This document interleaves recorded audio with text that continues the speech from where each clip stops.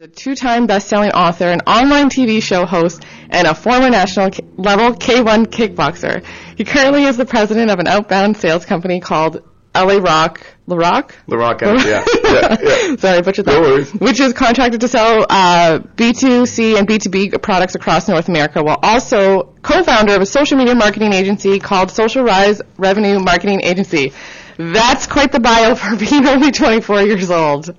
Congratulations on all your success. Oh, thank you. I appreciate that. Absolutely. So we're going to kind of go back a little bit and learn a little bit about you. I met you probably last year sometime. I think it was through social media. I think we just connected there and whatever, and then we met at a chamber event. And I remember, I think you just put out your second book around that time. I think it was, if I'm not mistaken, sometime around there, or it was coming out, maybe around it, because I think that was back in May. From what I recall, I'm not too sure. Yeah, because I remember you physically came to my office and brought me a book. Yeah, I remember that, yeah. With your red pants on. Yeah, that's good. Yes, okay, so let's take it back. You're 24 years old, and you are the owner of a couple businesses. You have 2 books out. So how did this all start? So take me back to where this all started. Okay, so basically give you the premise of my life, like how everything kind of came to be. I've always tried to be a little bit different. When I was I didn't get into university first shot. I was always a C student in high school, but I was always a leader somewhat. I always had respect for people. I was a kid in the classroom in high school. When the kids were getting really loud, I would be like, hey, and tell them all, you got to quiet down sort of thing. I was the same as everybody else, especially in the millennial generation. Within this generation, everybody's trying to quote-unquote figure it out. As for myself, I was looking into a number of options. I actually wanted to get into the media. I wanted to go into PR, PR, the media field. I wanted to do, something with television. I wanted to become a sports agent. That was my original plan. Things changed when I didn't get into university. I sat back for a year. I did a little bit of traveling here and there. I was working on a minimum wage job. All my friends are in university. Felt terrible for myself. I finally got into university on probation. I studied general arts. So I went in with a general degree thinking that if I go general that way, I'll kind of get to feel what's good, what's not. I really took an interest in psychology. Some of my profs, I took an interest in law. So I figured, well, my dad kept kind of booting me in the rear end saying, go down the law route. Go down the law route. And I heard that for, 4 or 5 years. Everybody's like, you have to go to post-secondary, get your master's, whatever it was. But as I started to study more law, I realized that, I didn't want to be a lawyer. I really liked the people in society that were entrepreneurs. I really liked, guys like Tony Robbins, Vaynerchuk. I'm watching people that would grow something out of nothing from the ground, build it up into an empire. I didn't see myself sitting in front of a judge saying, Your Honor, this and that. And essentially what happened was, as I was going through, I was in my my third year university rather, and I was sitting in a criminal law class. And it was boring, and the teacher was great, no offense to her or anything. I was sitting there reading Rich Dad, Poor Dad.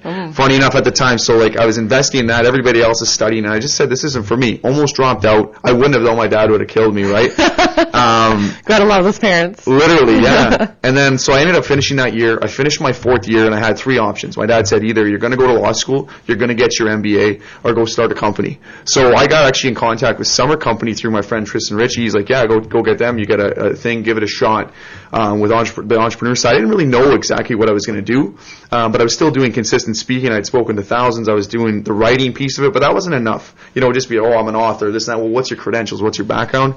Basically went into business right out of university. Sunk my first company with my brother. We had an innovative selling company in the midst of winter. What were we thinking? Honestly, what were we thinking in the midst? All odds against you. Exactly. And I probably made $275. And then I told him, I said, can we do an acquisition or something and let me go on my own? And I had a partner. I was working at the bank as well at the time, and I didn't want to grow at the bank. Everyone's like, stay with your bank job. I'm like, no. And I ended up actually doing an acquisition with him and picked up a contract through somebody that I knew as a client from the bank. He's like, I want you to sell your products. He can bring you and your brother in. I said, screw that to my brother. I said, Ryan, I'm going to go on my own. We did an acquisition. Then I started La Rock Enterprises, and for the rest is history. And then I picked up a few contracts. To give you some context and not to go on here, it's kind of funny. We have an hour. We have an hour, yeah. My dad's in insurance, right? He has this big insurance empire sort of thing. And he'd always told me, I said, I want to go into sales. I want to go into insurance.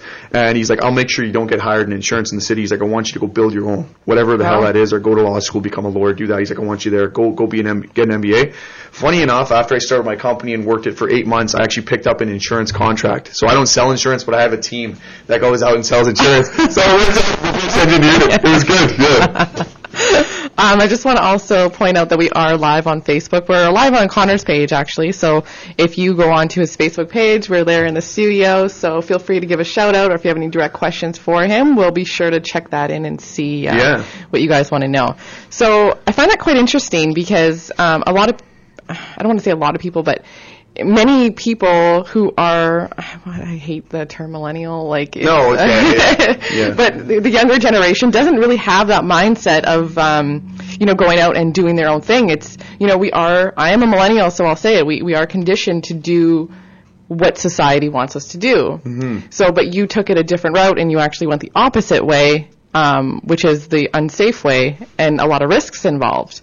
So, what changed for you? What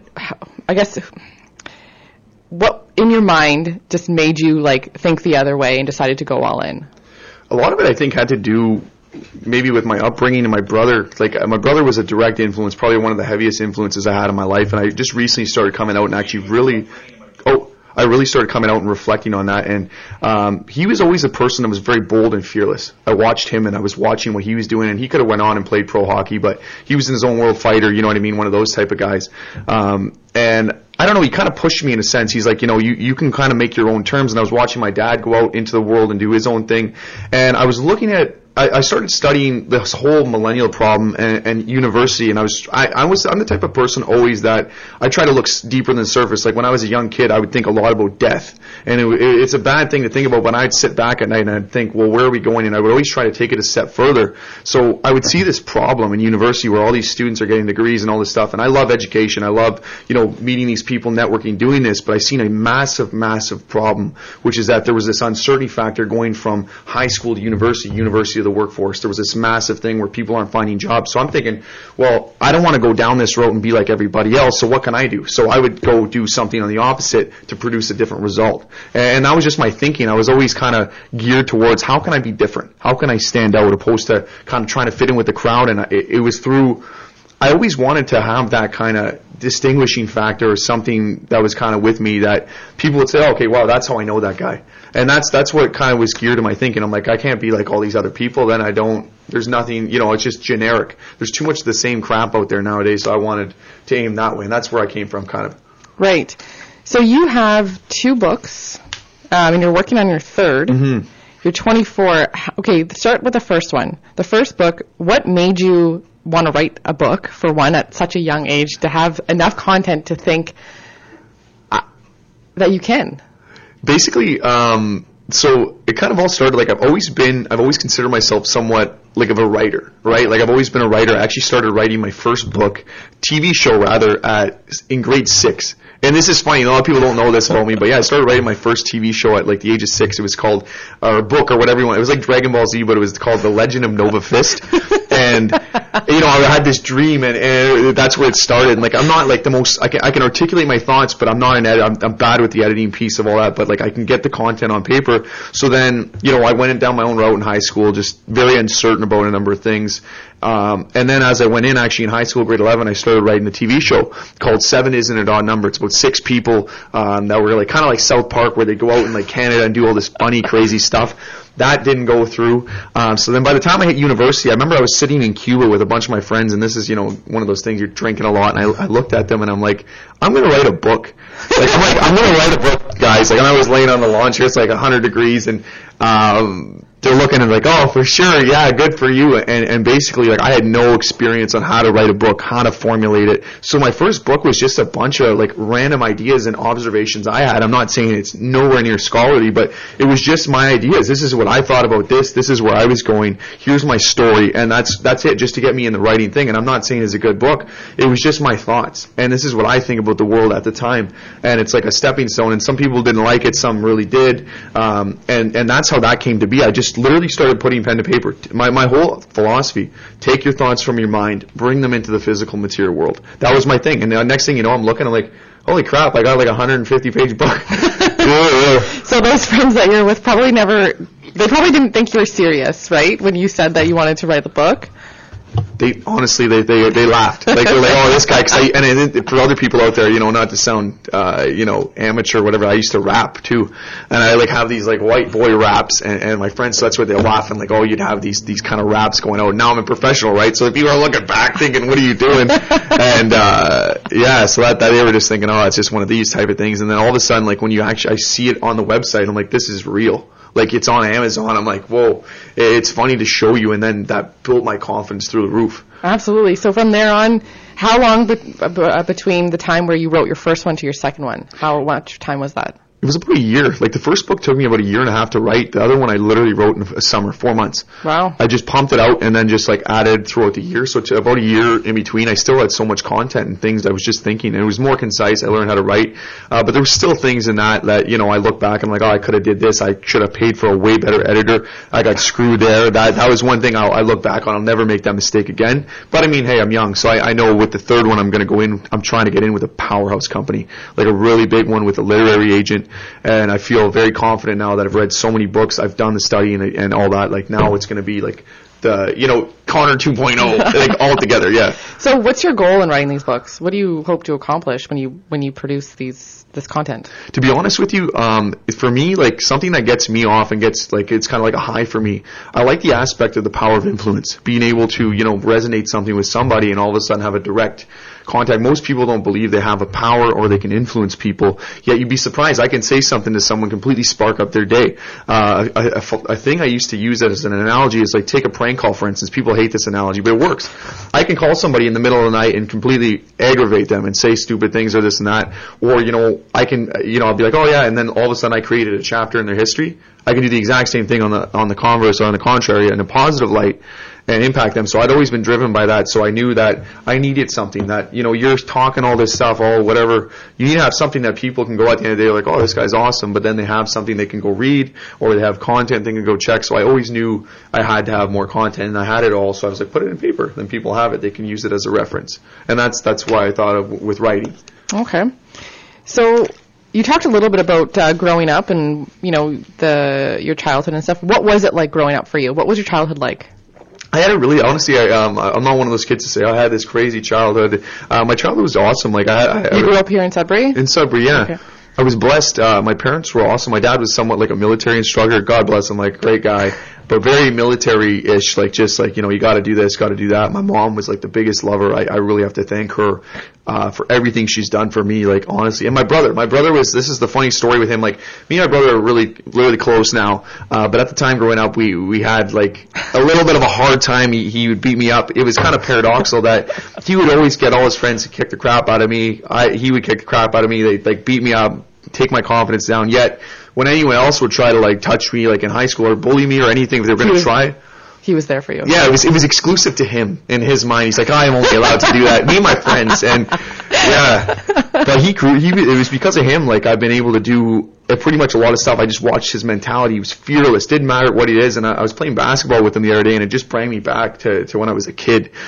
All these big hockey players. I had billets living in my house. My house was a zoo. Literally, I'd be going to bed at 12 o'clock at night for high school, and you have these billets downstairs screaming, partying, whatever, till 3, 4 in the morning. But yeah, my childhood was great. It's just I had no confidence growing up because I was just terrified of everything. I don't know what it was, like, and my brother put that fear into me. And I want to, like, as a disclaimer, like, I love the guy to pieces. Like, I have to thank him for everything. Like, right at that time, I'm growing up, I was scared. He was the one that got me into martial arts. But he put a fear into me. And I had no confidence. And I was overweight, but I wasn't like this big, like, really heavy kid. But in my mind, I was, so I had no confidence growing up. And then my mom was like my protector. And yeah, I had a good time. It's just, I was very uneasy for the longest time. So how did you get over those fears then? Honestly, I have to thank everything in my life to martial arts. It was one of those things, right? Passion equals energy, in Tony Robbins' words. And I was a hockey player up until I was about 16. I even got drafted to an outlaw junior A team. Like, it was politics. I wasn't the best hockey player. I was okay. I was decent. I was terrified on the ice, though. And my brother said, go try Muay Thai. So I was playing UFC, like the game in 2000. It was like a 2009 game, and I really wanted to try the martial arts skit. And essentially I went down I went to a Muay Thai class, and from that day on, I met this kid named Jesse Cronje, and my other trainer, Mike Cool, and they completely changed my life. I was garbage at the time too, but I had heart. And then I learned, and I was so it was my first obsession, and it just made me into it. I'm not saying I'm the best martial artist, but I have a very, very strong understanding of it, and that's what ignited my passion. I lost the weight, I built the confidence. I was going into the ring and doing demonstration fights, and I was like, whoa, I can kick this guy in the head. I didn't have to go out in the street like people were doing, and I was like, no, I can just go in, and I was like, you have that stigma, oh, he's a martial artist sort of thing, and that's what kind of laid the framework for me and my passion and what gave me the energy. Wow. Yeah. That's and then I got my rear end kicked a bunch of times too. Like you get really humbled in there. Like you think, oh, I'm all tough, and you're beaten, but you get way more beatings than you do than your wins. You know, whatever you want to call it. Yeah, you're always getting beat up. So are you still doing that? Are you still doing?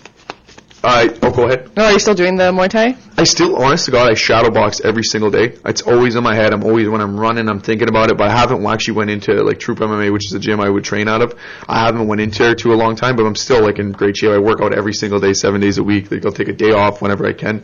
But yeah, whenever I can, like I've been really missing it after I watched the UFC this weekend. Mm-hmm. It's just a part of me. It'll always be there. So I'll go in there and get beat up.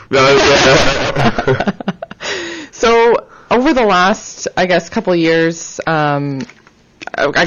since I've known you and following you on social media, I've noticed some things that you've been implementing into your own life. You have the online TV show, you have this new book coming out, you're getting more speaking opportunities. So what are you doing to make that happen? Because it's just you. You are the CEO of the company. You do everything. You make the calls. So what types of steps are you doing to make that happen? And what do you see for yourself? Basically, the easiest way to probably put it, I'm always looking for, and it's kind of like, it's bad, like with some people it's like too capitalistic, but I'm always looking for the next deal. What can I do that's going to impact as many people as possible? How can I grow my company? How can I make this money so that I can reinvest that into my business, into having more of an impact? What I've been doing for the most part is I look and I'm like, okay, like a lot of times I had a hard time saying no with a number of things. But now I'm like, okay, so I figured it out that I got to build a team. You got to have a team. Like I'm not going to be good, let's say in accounting, so I got to find somebody that's good in accounting. Mm-hmm. I might not be good in this side, and I'll be like the entrepreneur, which is the generalist, can bring all these people together to have this one whole. So basically what I've been doing is trying to figure out how, as Cardone would say, how I can 10x my business in a sense, but not, in a narcissistic way. But I'm just trying to see, like, so as I guess you can look in society, people have a perception of you. And it's like, so I got perceived as, oh, he's an author, speaker sort of thing, but really I'm an entrepreneur. So I've been trying to work my way into that to show people, like, a lot of people don't know about me, and I don't say this to be arrogant at all, but with one of the companies I sell for currently, we've sold hundreds of thousands. Like, we're going to hit the million mark for this company we've sold for, because you're doing big deals at a time. I'm not going to disclose the company I sell for, but we've done a phenomenal job for them, and that was just me. We had a team, I had someone else working there, and then with Combine now, which is another contract we have, so Northern Impact is one of the people I recruit for, we got about 5 of them there. So wherever I am now, like if I'm out about shaking people's hands, I'm at a restaurant, I'm always looking and recruiting for something. I don't care if you don't have a university degree. I want to see, your aptitude. I want to see how you talk, how you feel, how this person's energy gives off. And so I found a lot of people, I'll just be sitting there. I'm just constantly striving to look for how can I make myself better? How can I impact more people? What specifically do I have to do? And for me, I'm not going to lie, like I'm a sales guy, and people have the wrong idea with sales. Like I'm trying to sell you. I'm trying to help you. I'm not going to sell crap ever. I'm not going to go out there and try to take someone's money like a Jordan Belfort. And I even met him, and I'm looking at him, and I'm like, you could just see it. And no offense to the guy, I met him, and I'm looking at him, and you could just feel his energy. I'm like, this guy's got no soul. And I hate to say that for anyone that actually likes him or knows him, but I could be wrong, but when I met him, I just felt it. So I embrace what I'm good at. And if I'm bad at something, I'll try to, research it or whatever, but I'm really focused, again, like the Gary Vee style, on what am I really good at. So I'm good at selling. I can really, high pressure sales, I'm really good at. I'm a good leader and being able to take people together and influence, not just be a dictator. So I focus on those things, and then also looking for contracts, things, speaking obligations. My problem is I try to take it all on, and it's been a common thread, I got to focus on specific things, meaning specific. So now, as a speaker, I'm trying to market myself myself how to motivate and communicate to millennials and sell to millennials. That's my market. I'm going into businesses now through my agent. We're focused on that, and then I'm just focusing on my company. So it's my speaking and my company. Those are my two things. Opposed to before, I'd be doing this, trying to build an app. We're out here. But yeah, so it's focused. That's it. So your company, so you sell to companies. So is it just like you're calling them and you're just making sales calls all day? Is that what your typical day looks like, or take me through it? So for the most part, so yeah, no, this is where there's a lot of confusion. And I was talking to Kevin Harrington from Shark Tank, and this is funny. Like the actual guy, I met him in Vegas, and he's looking at me and he's like, you redefine your pitch, and that's one thing I really got to work on. I can really pitch, but when it comes to my company, like it's kind of confuses people. Are like, well, LaRock Enterprises, what is this sort of thing? But my company, yeah, for the most part, so I have 2 contracts. I have 3 of them actually. One of them though is non-disclosed. But basically, we can either be selling door to door, business to business, business to consumer, on the phone. So the one contract is actually I have a construction contract. Okay. So we're selling these big blasting mats throughout North America. So that's literally on the phone all day. We're building market research, looking for markets. That's just high pressure on the phone. Build a relationship, work it, and then on the other side, which is the insurance, I don't sell it myself. I have a team. We have 5 guys on a team selling that kind of stuff. Okay. So they go through the training, and I just kind of do the sales talks and other things on that. But my typical day, I basically wake up probably around 7 o'clock, give or take. I don't get up at 6 like I really should. I'm not going to lie, though. I don't get up at 6 because I go to bed late, and sales calls don't start till later. So 7 o'clock, I get up. I go instantly right to the gym within 20 minutes. I do my hour and 20-minute workout, like high intensity. I go for a quick run, just try to sprint it out, get that sweat going. Yeah, for anyone who follows him on Instagram, I'm going to throw this in. Everyone will know that he takes his run, and he is still talking when you're running. Still, yeah. Yeah. Okay, yeah. No, I think it's funny because I watch your Insta stories, and you're full of running. It's not even like you're walking. You're full of running, but you're still like pumping that content, trying to get people going at like 8 a.m. And I think it's funny to me, but I feel like it's very motivating to me, like because I'm sitting there watching, and you're out there running, and I'm like, crap. Like, how do you speak clearly? Like when you do it, I'm like, I don't know. Yeah, it just comes from the martial arts thing. Yeah. So then it's sales calls and then content. Like it's just constant content. How can I fluctuate this? Where can I do this? So I practice a lot of speaking. A lot. People don't see that side of me, but they think it's just you're just a speaker. You kind of maybe throw it from the hip. But I work on a lot of that and just redefining it. How can I impact it? Because I went into some of these unprepared. Not unprepared, but not enough where you can really, really impact people because people have different receptive points and triggers. So I'm trying to really study that, and I study a lot of psychology. Actually, people don't know that about me as well. So when I'm on my own, I try to practical psychology, where whether it be like the NLP, but not the manipulative side of neurolinguistic programming, I study a lot of that, and just how can I impact someone, break through the noise of their mind, and come through. And what I found is a lot of it's incentives. People need incentives, and whether it's money, people say money doesn't influence people, like it doesn't make them happy. Well, the Taj point, do you ever see someone on a jet ski sad, but the money is the vehicle to influence and do these things to give you the freedom and stuff. So I'm not a money guy, like talking money, to be, oh my God, it's all about money, but no, it's the vehicle for trying to influence. So I try to look at ways I can have multiple sources of income and this and that. Kind of like the multi-level marketing thing, but not, yeah. Okay, awesome. We're going to take a quick break. I'm going to throw on some Mike Charette, as I mentioned earlier. He's a local guy in Sudbury. He just released his new CD, and it is called This Is Me, and This Is the Way You Are. We'll be back on 96.7.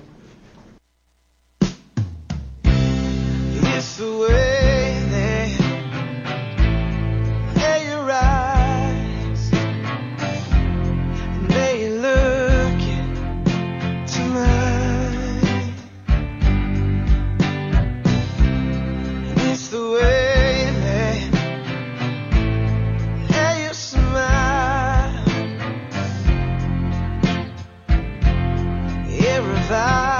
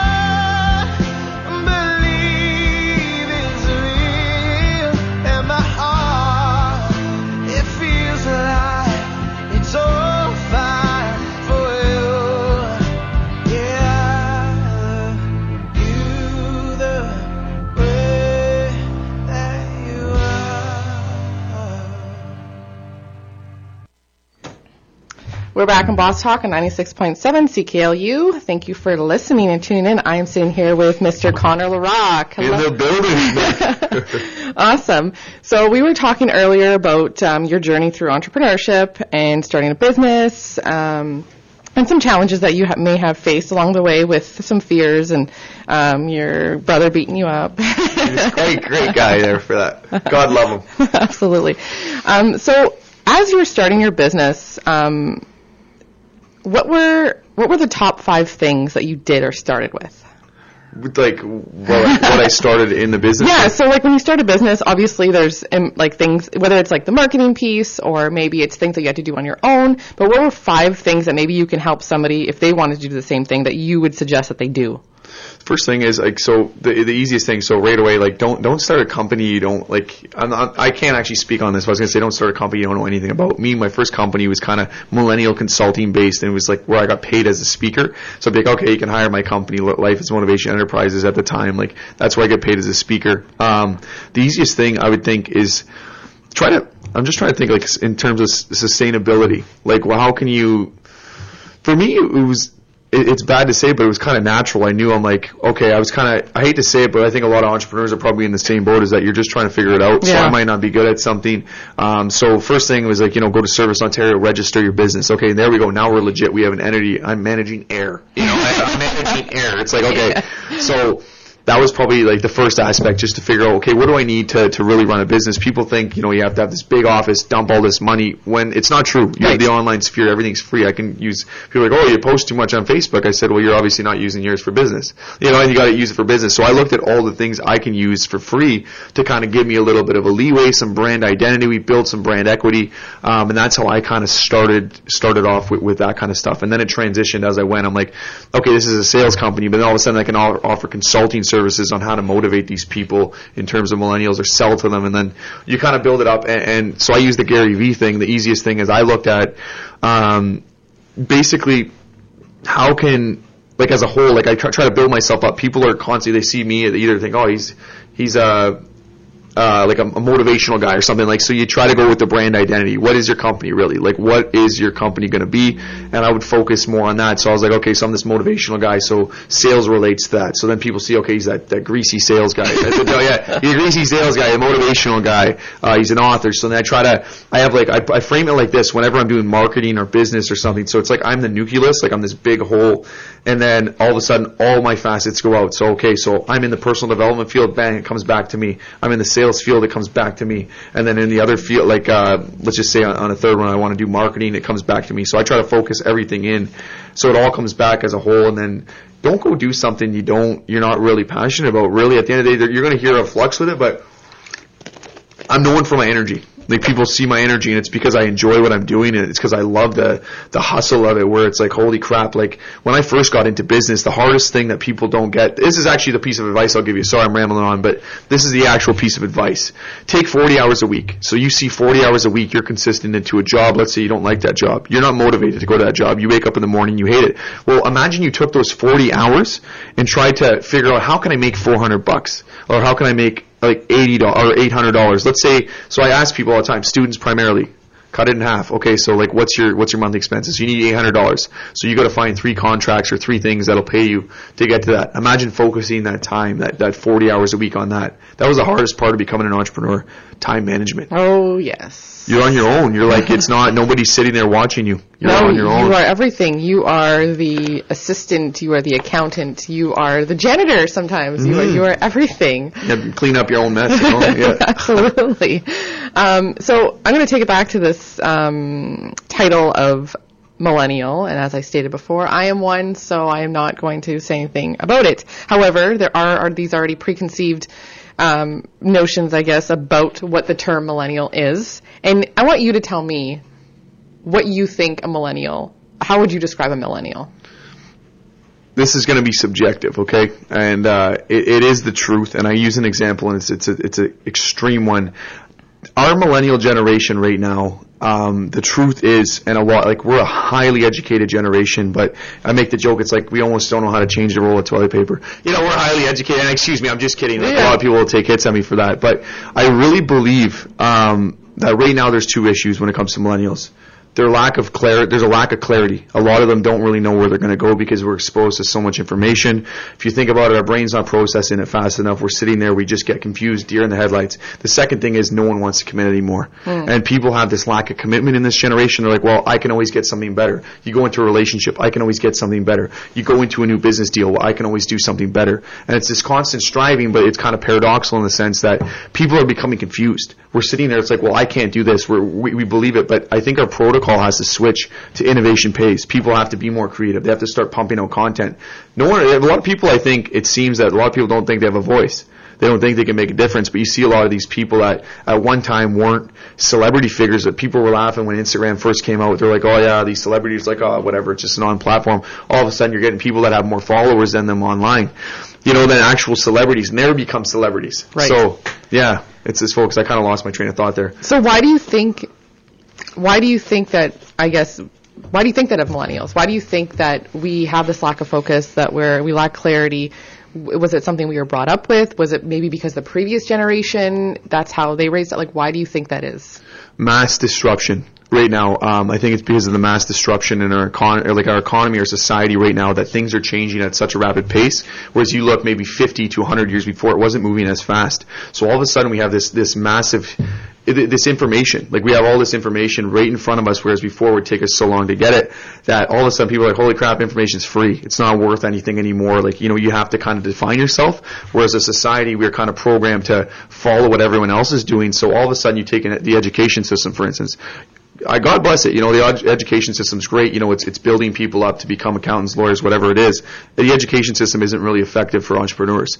So what's happening is your education system's outdated, and then you have a massive, huge percentage of people going right now into university, and then all of a sudden they get stuck in the mud because their parents are like, let's say mom or dad didn't have the degree, or they're like, this is what I did and this is what made me successful, but then they enter a market and a workforce which isn't looking for that. All of a sudden they're like, no, you need to have more. So you have two people with the same degree, same credentials, same everything, and then you don't get into the interview, so then you can't sell yourself. So that's what's happening is our society's programmed to be too much the same, whereas we have to really put an incentive on creativity and innovation. Go work your job. I don't care if you're working at McDonald's, as long as you're out there working and hustling, but build something on the side. Figure out, what the hell are you good at? What do you want? What specifically what can you offer? People don't realize that they can offer something. They can be an expert in something. I think a lot of people just think, oh, well, no, I'm just generic, I'm this, and then they believe that, and they have that limiting belief which won't let them persevere in society. You have to figure something out. Like, everyone has something to offer. Even the homeless guy on the street has some type of story that might trigger something. And that's, what we have to do. And people are just confused right now. We're sitting there, and then we're looking at the media and the news, and it's terror. Oh my God, we're going to die. And the funny thing is, the poverty rate is up, or it's down right now, the lowest it's ever been. People are like, well, no, there's so many people. Yeah, on the grander scale of things, people are still in there, but everything's actually moving very positively. But people are focusing on the contrary because that's what strings emotion. That's what it's a lot harder to be positive than just walk out and say life sucks. It's easier to do that, and no one wants to be consistent because they lack clarity. And some people have a harder upbringing than others, but to me, there's no excuse. There is no excuse that we live in North America. Yes, I can imagine maybe you're going through depression, and I feel empathy for you. Maybe you're going through this, but what can we do to help you? Maybe take that first step. What specifically is going to get you out of that state? And you have to take those small things. People are always looking for these big wins. It's the small daily things. I got out of bed at 7. I did this. And you feel that every single day. Yes. That's what you need. Consistency is key in everything. Do you think that there's often a confusion between the millennial generation and the Generation Z, or Z generation, which is the generation after the millennials? I think to some degree, yeah. It's weird because I do a presentation called Influencing a Generation Raised by a Cell Phone, which is focused primarily on Generation Z. I consider myself really effective with millennials. I understand that market really well, and I'm starting to get into Generation Z. There is somewhat of a confusion because millennials in general, we're in the kind of transition here. We actually grew up before it really blew up in terms of technology, whereas you have Generation Z, which is the technology. They have friggin' iPads at 2 years old. My little niece is sitting there on her iPad or phone. And I mean, a lot of the older generation, the baby boomers, they look at us and say, well, I didn't grow up with this. Well, I didn't either. I grew up in the 80s, And I didn't grow up with an iPad or a cell phone. It was until I was about 16 that I actually saw a real computer with dial-up. Yeah, like the thing that makes you... Right, so we're all still learning this stuff. And I think you've hit some great points with, like, there is no, I mean, we can do anything we want as long as we believe it. And technology has allowed us another platform to be able to do that. I mean, Absolutely. we're streaming live on Facebook right Literally, now on yeah. your page, and we're in the studio talking. And, you know, we can tweet about it and make a story about it, and it can, like, you know, hit hundreds of people in a matter of seconds, whereas 10 years, 15 years ago, we weren't able to do that. So anybody can do it. It's so true. And that's the thing is that, again, the common, you know, flaw or whatever you want to call it, I'm finding is that because we're not getting it now. Right. Because that's the problem in your brain psychologically. We're sitting there and we're so used to now. Yes, we're impatient. Exactly. It's Gary Vee, right? And then they're like, success has got to be now, you know, and like, as a joke, I use a Grant Cardone quote I watched him say, and he's like, I don't want the get rich quick. He's like, I want the get rich for sure. And that's the thing is that too many people aren't willing to work for it. Like in a sense, like they're willing, yeah, I can work, I can grind, I can do this, but really the hardest part is when you see someone behind the blinders. For myself, and I'm not saying I'm successful, but what's distinguished me is that a lot of times in the beginning when I started, I was so hungry that people would be going out to bar. I just completely was a loner. My buddies would go off and they'd be like, Connor's just not here, he's in his own world. And that's when I wrote those 2 books, not saying they're good, but I was still on my own and I was just doing things people weren't. I was like, screw this, I'm going to go off and do my own thing. And I'm back into that element now. I quit drinking for the most part now. Hopefully no one will ever see me at the bar, you know? I'm kidding. But I quit drinking and I want to do things people aren't doing. Right. Because therefore it'll produce a different result. And that's the whole idea. Right. So I want to talk about, you just came back from New York last week. Mm-hmm. And I want to talk a little bit about your journey getting there. Absolutely. So talk a little bit about how you landed that opportunity and what was it like to spend a week and a half-ish A week and a half, yeah. in New York doing what you're doing.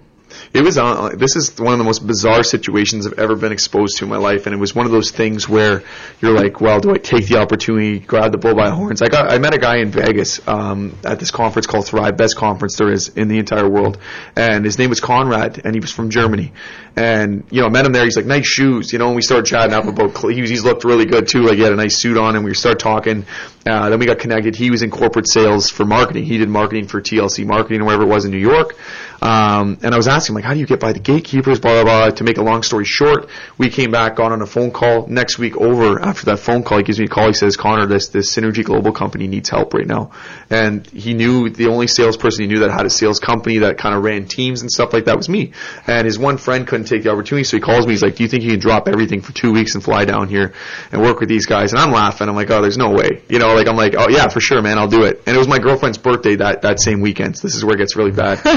And so I get this call, and he calls me back, and I had a feeling. I'm sitting there in my office, and I'm like, this is going to happen. Like, they're going to call me, and I'm like sitting there. I'm like, no, I can't leave. Like, it's her birthday, this and that. But a week and a half there, they're going to pay me whatever it was, fly me out. He gives me a call. He's like, yeah, they're going to, the Russian guy, like his name was Misha at the time. He's one of the VPs and directors of the company. And he's like, yeah, he's like, we'll pay for, you know, whatever to get you out here to come boost our sales numbers. They didn't really give me an idea what was going to happen. They just said, you're going to be selling. So they didn't even really know you, right? They didn't even know me. And he's like, send me a bio. I sent him a bio of what I did. And they're like, holy crap, okay, you're young. But like, I didn't even say actually my age. And, because you were supposed to be on the show a couple weeks ago, yeah. And you had to message me and say, I'm sorry I can't, I'm going to New York. And I'm like, what? Well, that's wonderful, but okay. Well, what happened? Yeah, people didn't, yeah. So they didn't even know you. They flew you out to New York for a week and a half. Week and a half. So you stayed in a hotel. Yeah, right beside right off of Wall Street. So there's Water, Broad, and Wall Street. So I was right off of Water Street in the hotel in Broad. I was on Broad right beside Wall. Like, they're both big financial company. So what did you do when you got there? So as soon as I walked in there, I was nervous, obviously, and I was just sitting there. I didn't know what to expect. I'm like, I'm coming in here like they're going to want creative content or something to sell their tickets. And I would sell tickets for this event at the Madison Square Garden. I didn't really know what they wanted me to do. I got called in and I met the CEO of the company. His name was Alexander, and he was this guy from Russia, blah, blah, blah. To make a long story short, he's like, I need you to work with this B2B sales team. So these were people that had worked for Forbes. Some of them worked for, you know, some of the Olympic Committee, like really great people actually that I was working with. and they're basically like, yeah, we gotta boost our sales numbers. These people are focused on partnerships. We need you to just get them selling tickets. Whatever you got to do, we need to get tickets. The operations were very confusing in that company. Like, it was a great company, but very confusing operations. So first day I went in there, I was like, what do I do? Like, it didn't even make sense, like, how we're going to sell them. I didn't know the pitch, didn't know what it was. So second day, I just took the bull by the horns, and I basically just sold as many tickets as I could, did about $10,000 we tried to go for in tickets, which is only like $150 tickets I was selling. I wasn't doing these big premium packages. And, that was it. They put me in the boiler room too a few times, like, which is like, like 15 people just making calls. I was making 200 to 220 calls a day on the phone selling tickets. Wow. It was insane. So the conference that you were selling, or the event that you were selling tickets for, there were some pretty big names on that list. Big hitters. Talk about them. It was insane. Like Richard Branson? Richard Branson, Gary Vee, Simon Sinek, Jack Welch. So did you get to attend the event? I did, yeah. Front row. I had a backstage pass. Like, I had a pass where I could flash it. And it was the coolest thing. Like, it was the most bizarre situation. I'm blessed and grateful to have had that opportunity to work directly with the CEO, too. And, like, so I was their hired gun. So they just said, okay, you can go do this. You can meet all their people. Like, that was part of the deal. I said, if I'm going to sign a contract, I said, I have to be able to meet Gary Vee and Richard Branson. I'm like, I gotta meet them, They're like, yeah. And, but yeah, so I went to the event, and it was an interesting event because, like, we didn't know how it was gonna run because, like, they had to sell more tickets and just basically get everything kind of corresponding. The operations were very confusing, just to say the least, about the company. Great company, good time, but the operations were confusing. And, but yeah, so I went to the event, like, I was there the 2 days, and basically, you kind of worked it a bit, like, just help people kind of get organized, VIPs and stuff. But other than that, you just get to sit and enjoy it and watch it, and then I would kind of sneak backstage and go eat the food if I could. Yeah. That's awesome. So that all happened because you went to an event, made a connection, and this guy remembered you. Exactly. And he was a freaking great guy, and I'll never forget him. And he didn't really know you either, right? Didn't really know me. He saw my shoes. He liked my red shoes. He's like, nice shoes. And I'm like, Conrad, you're a nice guy. I'm forever grateful to him, Conrad. And this guy, if he's watching actually my social, I told him I'm going to pay it forward whenever I can. Yeah, just because of that, he had a connection. He basically said they needed help with marketing. He was the marketing guy. So he went into the office. Next thing you know, bring me in. And it just happened just like that. That's how fast. Like, nothing. Yeah, missed my girlfriend's birthday. Made it up to her, though. Don't worry. Yeah. That's awesome. Congrats on that. That's really incredible. That's really incredible. I'm trying to wrap my head around that. It's crazy. No kidding. So, I mean, you didn't need a university degree to do that.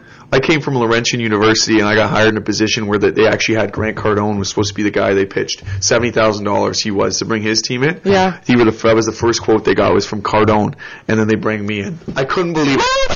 From Cardone, and then to actually bring him in, it was like $70,000.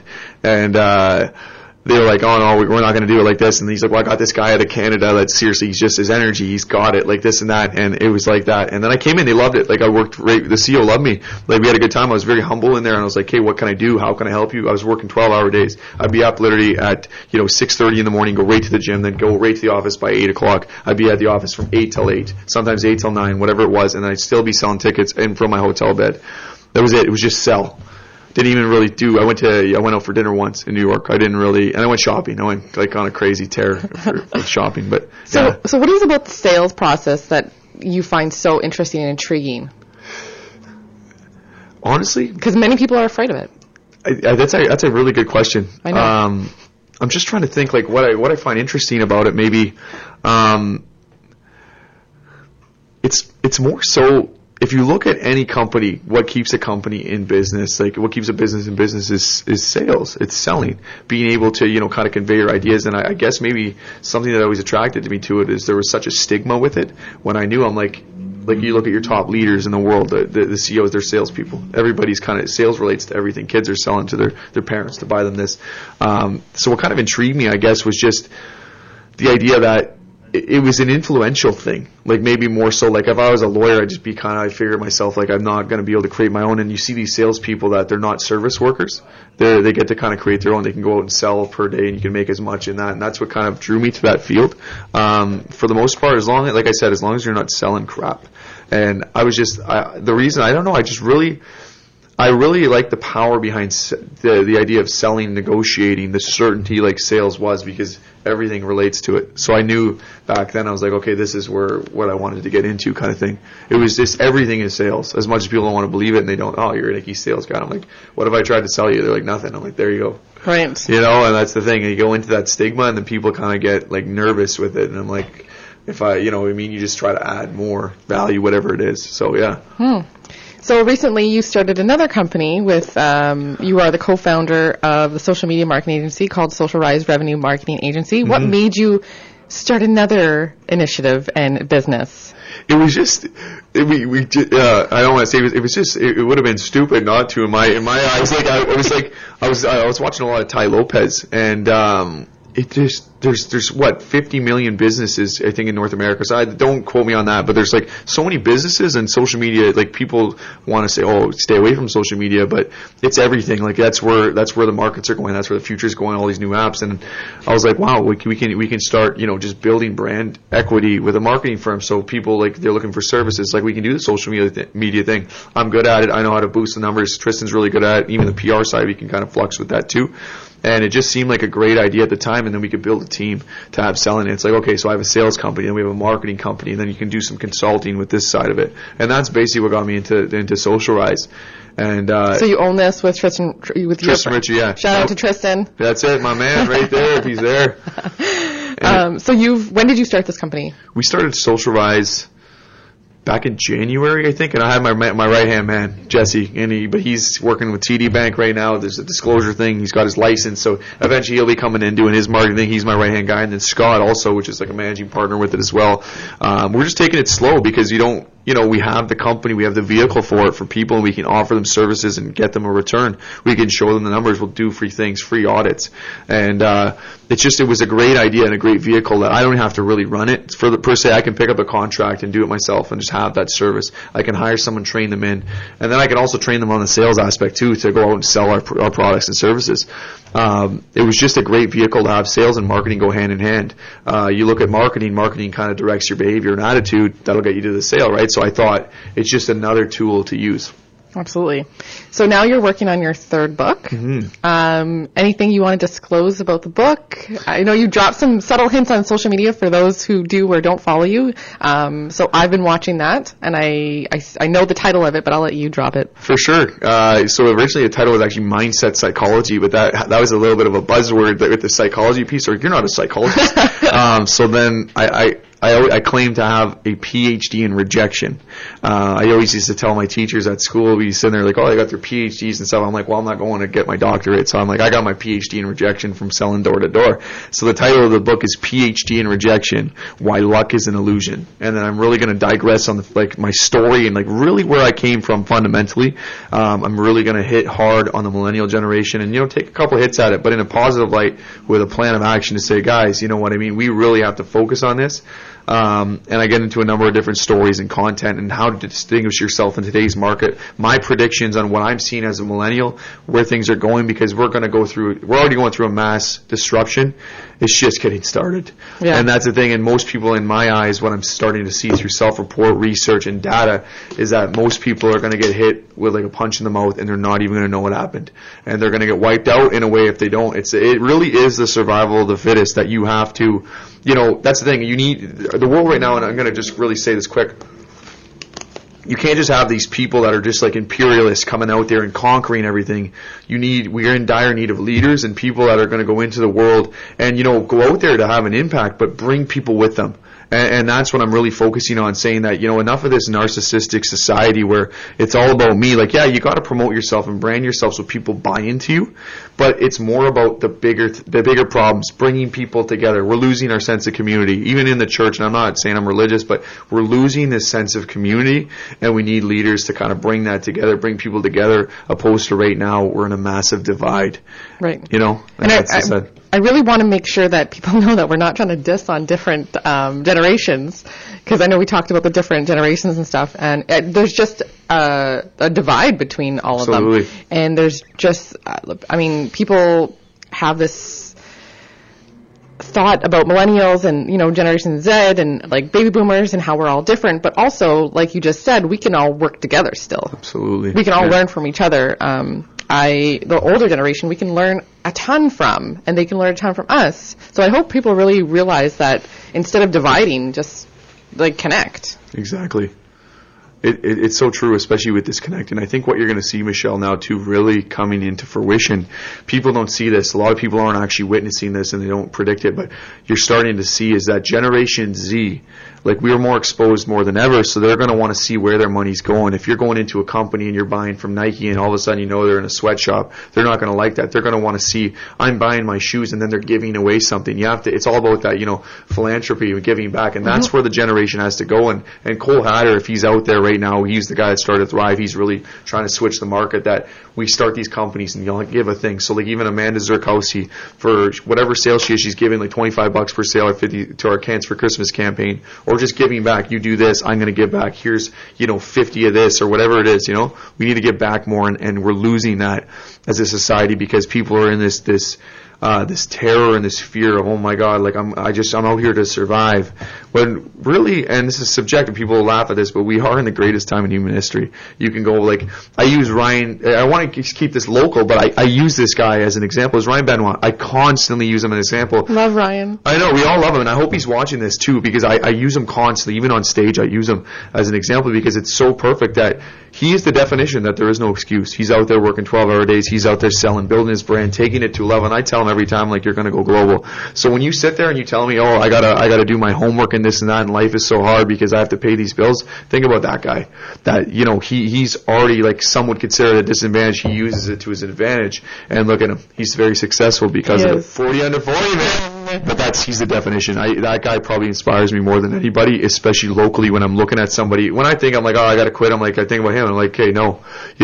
And that's it. There is no excuse anymore. Like, absolutely. Yeah. So everything that you've done up until now, who have you become in the process? Who have I become? Well, like my rap name, L.A. Rock. I'm just kidding. No, I find I've become more of somebody that I'm trying to step outside of myself more so. So how can I explain this the easiest way would be? Because you came from having no confidence. Oh, well, like that. That's what you mean. Yeah, like, sorry. Who I came from. Like, yeah. You came from no confidence, having tons of fears, and now look at where you're going. So how do you see yourself? Like, who have you become? I feel like I became this, I don't want to say fearless, but somebody that's bold, willing. I don't take good enough as an answer. And I'm willing to step out of my way to help somebody that thinks they can't do it. I'll give them the time of day. I feel like I'm that person that if you're having a bad day, come talk to me for 15 to 20 minutes and let's see what we can do. Start with it. Like, how can we start just getting a smile on your face? I feel like I'm the millennial motivator. Like that's the joke. But like, I just feel like I've become more whole in that, like, instead of focusing so much on myself, and like I got to build my brand and build my stuff, but I think the more that you kind of try to help other people, build other people up, and focus on that, that's what life's all about. Giving back, it gives you back something 20 times full, and that's what I found. The more like I was focused for a long time, like on me, where's me, and then I realized like, no, you have to do these things. This is what you have to do, and then it's an enjoyable, pleasurable feeling you get from it too. That's right. Yeah, absolutely. I love that. Because at the end of the day, it's really not about you. It's about everybody else. And then in turn, you do get reward. You get the reward after. Yeah. I love it. So one last quick one just to say really funny, quick. Like, everybody's like, we're almost narcissistic right now, and people are driving in their cars, they think everybody's like looking at them and this and that. No one gives a crap. No one cares, So, anyway, it's funny. Yeah. Awesome. I want to thank you so much for being my guest today. It was an absolute pleasure to sit here and chat for the last hour with you and learn more about you and what you're doing. Congrats on everything. Thank you very much. I think it's awesome. Thank you so much for having me on here, too. It's been a pleasure. Absolutely. So Boss Talk is a show dedicated to bring you insight, advice, and straight-up hard truth from people who take ownership of their life every day. Embrace your inner boss, whether at work, at home, and in life. You can tune in to Boss Talk weekly on CKLU 96.7 on Tuesdays at 11 a.m. And also check out my new Facebook page, Boss Talk Radio, where you can get updates. We'll go live and ask any questions. And if you want to be on the show, message me there. I hope you all have a wonderful week, and we'll see you next week.